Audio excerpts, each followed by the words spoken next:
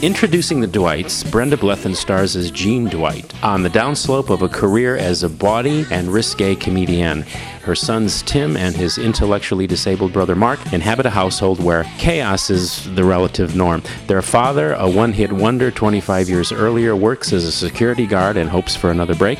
And so when Tim meets and falls for gorgeous Jill, his mom fears that this interloper will break up the family, and what was never exactly a stable home environment to begin with becomes a combat zone where the two women lock horns for his affections.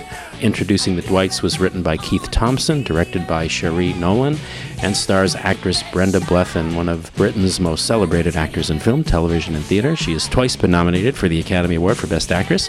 She's won the Best Actress Award at the Cannes Film Festival, a BAFTA Award for Best Actress, and a Golden Globe Award, as well as several major award nominations for films such as Secrets and Lies, Little Voice, Saving Grace, and Pride and Prejudice. Her other film credits include Lovely and Amazing, which was a lovely and amazing movie, The Witches, A River Runs Through It, Beyond the Sea, and On a Clear Day. Her television credits include the BBC Two Playhouse presentation of Mike Leigh's Grown Ups, Yes Minister, the BBC Shakespeare series of The Buddha of Suburbia and Outside Edge, for which she was named Best Comedy Actress in the 1994 British Comedy Awards. More recently, she was featured in the 6-part comedy drama Between the Sheets. I love that title. On stage, her work with the National Theatre Company included Tamburlaine and Bedroom Farce, which were both directed by Peter Hall, The Passion and A Midsummer's Night's Dream, directed by Bill Bryden, The Beau Stratagem and The Provoked Wife, directed by Peter Wood, and Tom Stoppard's Dalliance. She was also a member of the Royal Shakespeare Company, and she's got, other credits up the kazoo here. She's even an author. She wrote an autobiography entitled Mixed Fancies, and she joins us now on behalf of Introducing the Dwights. Thank you, Brenda, for being here. Thank you, Tim. You're welcome. Keith Thompson wrote this character of Jeannie Dwight, a British comedian who had immigrated to Australia 25 years ago with her Australian performer husband for you. I guess that means to some extent you've arrived, a 30-year overnight success, right? Oh, it's terribly flattering, although when I read the script and said I'd like to do it, I didn't know that little fact. Oh, really? No, I just thought that Keith wrote about the young boy's journey of discovery, finding love and sex and romance for the first time. I thought it was so tenderly written, so fresh and so beautiful in this environment of his parents are both entertainers, which is rather embarrassed about. Yeah. I didn't know it was written for me, but I snapped it up straight away. I said, yes, please, I would like to do this. And then I found out it was written for me. And then when I sort of delved further as to why was it written for me, I learned that Keith Thompson, the writer, grew up only about 20 miles from where I grew up in Kent, in England. And what is that called? Consonance or resonance or synchronicity or something, but isn't that interesting? Yeah. Yes, apparently he saw a film I did with Mike Leigh, Grown Ups, that was made 16 years before Secrets and Lies.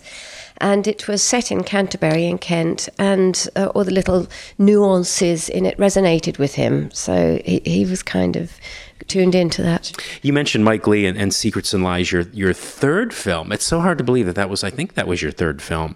It came to you when you were, I think, like 50. Right? Yes. And it sort of catapulted you into a kind of stratospheric stardom.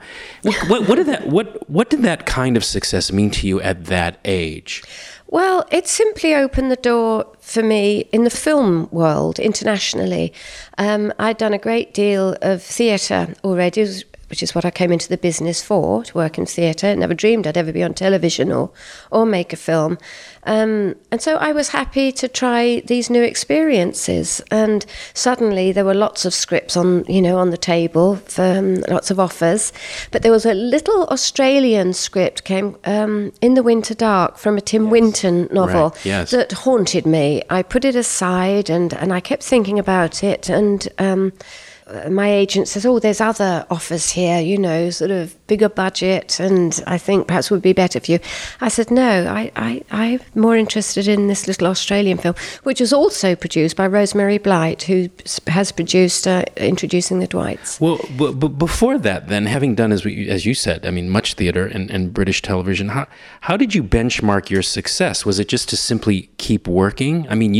You've always been prolific. It's just a lot of people didn't know about you until you had this film success. success here in the States. But, I mean, how did you get through the dark times? Because acting can be pretty thankless at times. Well, fortunately, touch wood, I have always been in work. I don't have an ego about whether I'm playing a leading part or a supporting part. I simply don't. I have never had... I wrote in my book, I'm unhampered by ambition. I take after my dad in that respect. I'm generally pretty happy where I am at the moment. Isn't that interesting? Because society tells us a lot that we have to be driven, we have to be motivated, But it seemed like you simply knew that that's what you wanted to commit your life to, and the rest... Well, came rather late, actually, Tim. I worked for 10 years as a secretary. Before going to drama school. And in fact, I got into acting by default. I was working for British Rail and their freight marketing department as a secretary. And they had an amateur dramatic society and were entering a competition. And one of their actors, who had one line only, fell sick, and they said, would I step into the breach? I said, don't be so ridiculous. I can't do that. And they said, please, we're desperate. I thought, oh, that's nice. So, go on then. Yeah. I'll help you out. And of course, I was dreadful. I can still remember my line. It was, it's a real dirty old night. Evans, the post, says the mist is right under the pass. Quite thick, he said it was. Now that sounded pretty good to me. Oh, no, I was dreadful. Did you? No, is that the way you said it? Oh, no, probably not. I decided, actually, she was the maid, and I wondered why she'd volunteered this information, so I decided that she must have been cleaning out the grate. As I said my line, I imagined, I'd invented this all for myself, just on this one line, and that she had an apron on, so I patted down the coal dust from my apron as I said the line. So it was pat, pat, pat, pat, as I'm saying. See, you even had the instinct, though, to do a little bit of business there, too. She said to me, what are you doing? I said, I'm just patting my apron to get that. She said, you're not wearing an apron. I said, no, but I will be, perhaps. She says, no, you won't. Stand still and say the line. So then did you realize then at that moment that that's something that maybe you wanted to do, even though you said you weren't very good? Oh, no, I was petrified. It was really scary. But what I did like was the whole ambiance, the whole camaraderie that came with it. Like lots of people doing different jobs to a common end. There was somebody painting the sets, there was somebody sorting out the costumes, getting the props and selling the tickets. Somebody drew a poster. And all to make this evening in the theatre work. Yeah. And I love that. I love the ensemble working. I really love it. And that's what I like about Introducing the Dwights. There's a real ensemble atmosphere. Yes. And I joined the group, and they did 3-act plays a year. And the more I did, I got to be playing the leading parts, a sort of l'ingenue. And the more I did, the more I loved it. It seemed to me to fit. It's like a rather well-tailored coat, and I loved everything that came with it. So is it accurate to say that you learned your craft on the job? Yes. And no formal training? Oh, yes. No, I did go. People kept saying to me, you could be professional doing this. I said, don't be so ridiculous. I never heard anything so irresponsible to give up my good job to pursue a hobby. Don't be ridiculous. But people kept saying it, and one person too often said it. So I thought, oh, crumbs, what if I wonder. And I got to 27, and I thought, I wonder if I could pursue this. So, I think what puts people off trying things is fear of failure, as I was saying. Yeah. Yes. Is fear of failure or rejection. So I thought, well, I won't tell anybody. I'll apply to drama school, and if they tell me not to be silly, to go away, nobody will know. So be all right. But they didn't. I got a place at the Guildford GSA Conservatoire. Yes. And but between applying to go on the course and actually going, about 6 months later, my marriage broke up. So in fact, my whole life changed. My place of living, my marital status, my prospects, my job, my bank balance. The bank balance. Everything changed. Yeah. So were you able to use that? I mean, was it helpful then to be acting at that time or yes, not? I found the whole process of at drama school, you're encouraged to observe people. You're encouraged to, find out what makes people get up in the morning. And the more you learn about other people, of course, the more you learn about yourself. And I thought it was a wonderful training ground. In fact, I think everyone could benefit from a drama training course, even if you have no intention of going into theatre. That's so true. Yeah. I took acting in college, and I think I learned more about myself in the 6 months that I took the 101 class. It's illuminating, isn't it? It's illuminating, and it's also very scary, because to be really good, you really do have to, you have to go deep, and then you have to show that to people. Yes. And that's a very brave thing that I think actors do that I really admire. Yeah. But just on a basic level, punctuality. Oh yeah. Yeah. Right. That someone's relying on you, and that you're relying on somebody else. Sure. So just that camaraderie. Yeah. Right. Your approach to the playing of this character, or any character, for example, are you of the opinion that when you play a part, you should be in sympathy with the character in some way, or stay free from judging the character? What's your process on that? I'm not a method actor. I'm the opposite. Having worked with Mike Leigh, you're encouraged to look at the character totally objectively. It's her, it's not me. And so, I just learn as much about her and why she does things. And there are lots of clues, obviously, in the script. But there are some things, particularly with in Introducing the Dwights, is that I understood that the audience, the cinema-going audience, will meet Jill long before she does. And so all the sympathy, all the empathy will be with the young people. Meanwhile, she does not know where her son is. And I mean, if you played the film without those scenes, if this audience was ignorant of where he was too, you'd have a totally different reaction. It's a fascinating character for you too. This lady's quite complex, though in some ways, as I was saying earlier, you can kind of dismiss her as a kind of control freak, or maybe even a monster, in the way that she demands so much of her sons and how she comes in between the girls in her son Tim's life.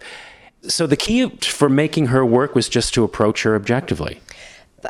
Any job. Job, yeah. But also, I think if you had met this family even 1 week earlier, if just a few days earlier, you'd have seen a different picture. You said in your introduction that this was, that the family didn't function quite well, even at the start. Well, I think it did. I think it's held very well together. They've got a good thing going. She's a bit of cookie, she's the repartee that trips off her tongue is a little embarrassing sometimes, but it's a loving family. You can tell from the way those boys are with each other and with their mother. And in fact, it's working swimmingly. He's on the threshold of his new career with his removal van, and she's stumped up the deposit, and she's guarantor for that. And he's part of her double act on the stage, and she always plucks him from the audience. Yes. That's part of their routine. Yes. And he earns extra money for that. He's reliable. It just works well. It works and well. They all trust each other. Yes. And they're honest with each other. And suddenly he starts behaving strangely. And we know from experience, because she constantly refers to the Samantha episode all over again. Yes, his previous girlfriend. Yes, that he had a bad... it didn't suit him at all. He got a little ill over that. And so she's fearful of that. He's 22, 20, it's sort of going on 12 emotionally. Yes, yeah. She knows that he's a shy boy. He's a dear boy. Isn't he just gorgeous? And yes. So when he starts behaving rather furtively and coming home late and is not turning up to do his gig at on the comedy circuit, and suddenly her back's up. And she knows that it wouldn't be from his instigation. It'll be from there's a girl there somewhere. And then she discovers that Mark, his brother, knows all about this, and she's been kept. So there's something odd, because up to then it's been a very honest, open. So that of course her back is up. But because the audience see this in reverse order, she's labelled the villain of the piece. Yes. Yeah. And still is to an extent, because she is experiencing an emotion that she hasn't experienced before too. So just because she's older and she's a parent doesn't mean, she doesn't have new things to deal with. And you mentioned the honesty in the family, and that was actually refreshing about this family, is that everybody knew always where everybody stood. Everybody said what they meant. Yes. Sometimes to some, little twingy effect, but whatever. I've always been of the opinion that it's better to know for people to be honest, because at least you know what you got to work with, and then you can move forward from there. We're talking to Brenda Blethyn, and we're talking about Introducing the Dwights, her new movie. Brenda, you did stand-up comedy in this film, which you actually wrote. Some of it, yes. Yeah. I tried to get into the mindset of a stand-up comedian who'd probably have to prepare a new routine for each place they go to, or use the same one at various different places, just to kind of, and I would, she's not particularly good. The sadness with Jean, really, is that she was on the threshold of a brilliant, successful career in England when she met and fell in love with an Australian rock singer 25 years earlier, and emigrates to Australia with him. And because she has her boys, she gives it up to bring them up, and she's happy to do that. But meanwhile, comedy has moved on. And it's more vibrant, it's younger, but her comedy has not. And so I did think some of the stuff she said was pretty funny. Yeah, some of it is funny. Yeah, some of it is funny.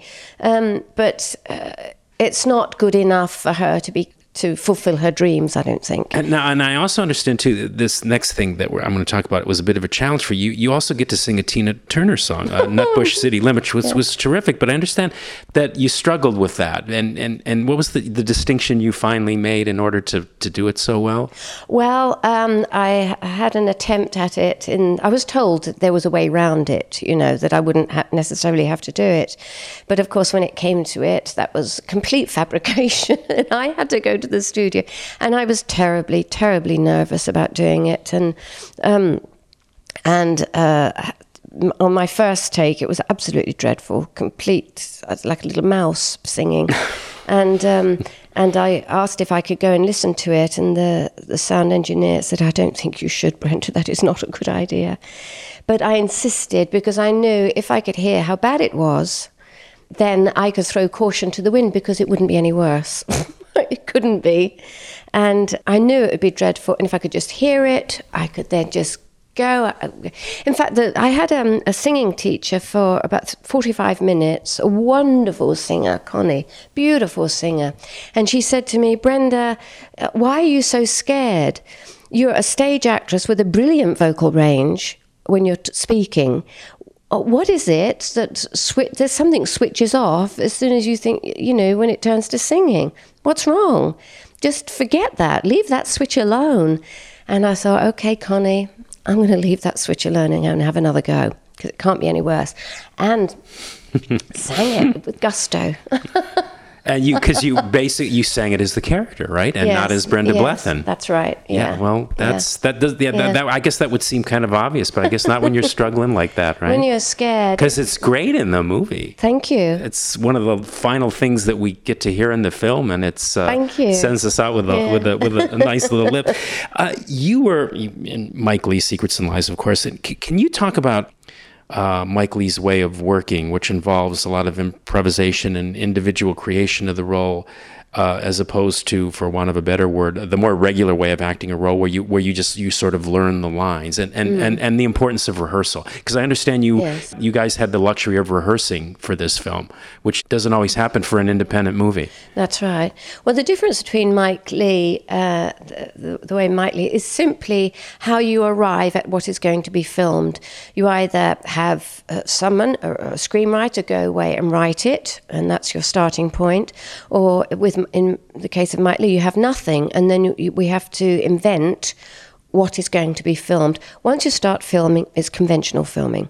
So because there's never a script with Mike Leigh, and you're never given a storyline, you're never given any indication which way the character is to develop.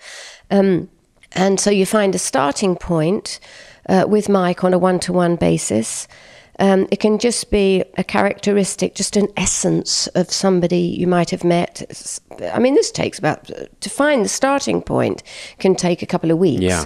But having found that, you then build a whole new person on that kernel. But it's done chronologically. So instead of inventing a background, you actually invent it from infancy in layer upon layer upon layer, and the minutest of detail, until adulthood. And then you start doing improvisations. For instance, when my character was 4.5, after working, I suppose, 6 weeks or something like that, Mike Leigh said something to me along the lines of, would she notice if her mother got fat? And I said, well, he said, very fat. I said, well, yes, she'd probably think that she was having a baby, because we'd already talked about a neighbour having a baby, so she would know that. And because he's the voice of everyone not in it, he said, and indeed she would be right. And a couple of months after that, mother did have a baby, and that turned into Timothy Spall. So then Tim and I would work together and we walked the streets of London to find the house they would have lived in. And having found that, we walked the streets to find the route to the school, to find out where the doctor's surgery was, the laundrette, the dentist. We invented a whole neighbourhood characters who lived, all the neighbours. We invented an extended family. And so when you actually come to an improvisation, you're not inventing anything. You're just behaving as that person would in any given situation. The actor and the character has a memory, has a history. And do you enjoy that way of working? Yeah, it's absolutely wonderful. It is wonderful. You have such a fantastic sense of achievement at the end of it. In 1978, the BBC began filming the complete dramatic works of William Shakespeare, and I think it was in 82 you played opposite Michael Hordern as Lear, and you played Cordelia. Yes. Can you talk about the pleasures and the perils of performing Shakespeare? Yes, I'll try. I haven't done a great deal of Shakespeare, and I was thrilled to be doing that, taking part in the BBC ones. And in fact, there was, because I was a little shy of it, a little nervous of it, the day that it was due to go out, I decided to invite all my friends out for a meal, just in case they saw it. I was too embarrassed. And the morning after it aired, I was walking across Waterloo Bridge, and I could see a television critic coming in the other direction. I thought, so I kept my head down. But he spotted me, and he said, oh, Miss Blethyn, and he came flying across the road. He said, I just want you to know that I saw your Cordelia last night. I thought, oh, crap. He said, yes, and I want to congratulate you. He said, I thought it was marvellous, and I started to swell with pride. He said, you played it exactly as I thought it should have been played, Brenda. He said, like a chip off the old block. Absolutely marvellous. Well done. I thought, this is fantastic. And then he said, technically, you've got some way to go. Oh, what does that mean? He blew you up, and then he punctured you right in the center. Isn't that funny? Yeah. Oh, it's just my humour. I love it. It's above you. Was he serious? Oh, yes, absolutely serious. But he was still being complimentary. Yeah. But he's got my little bubble burst, Well, we're being given the hook here. The time's been flied. We've been in conversation with Brenda Blethyn. The film is Introducing the Dwights. It's a rich movie, I think, as we've talked about. And Brenda, it was a pleasure. Thank you so much. I wish we had more time. But thank you, Tim. I wish we had more time too. I've enjoyed it. Thank you. You're most welcome. And this is Tim Sika for Celluloid Dreams, 90.5 FM KSJS San Jose, and online at celluloiddreams.net.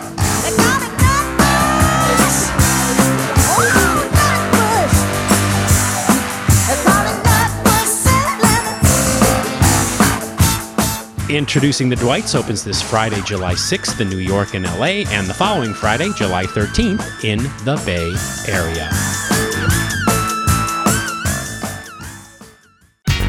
Hear full-length interviews every week on Celluloid Dreams.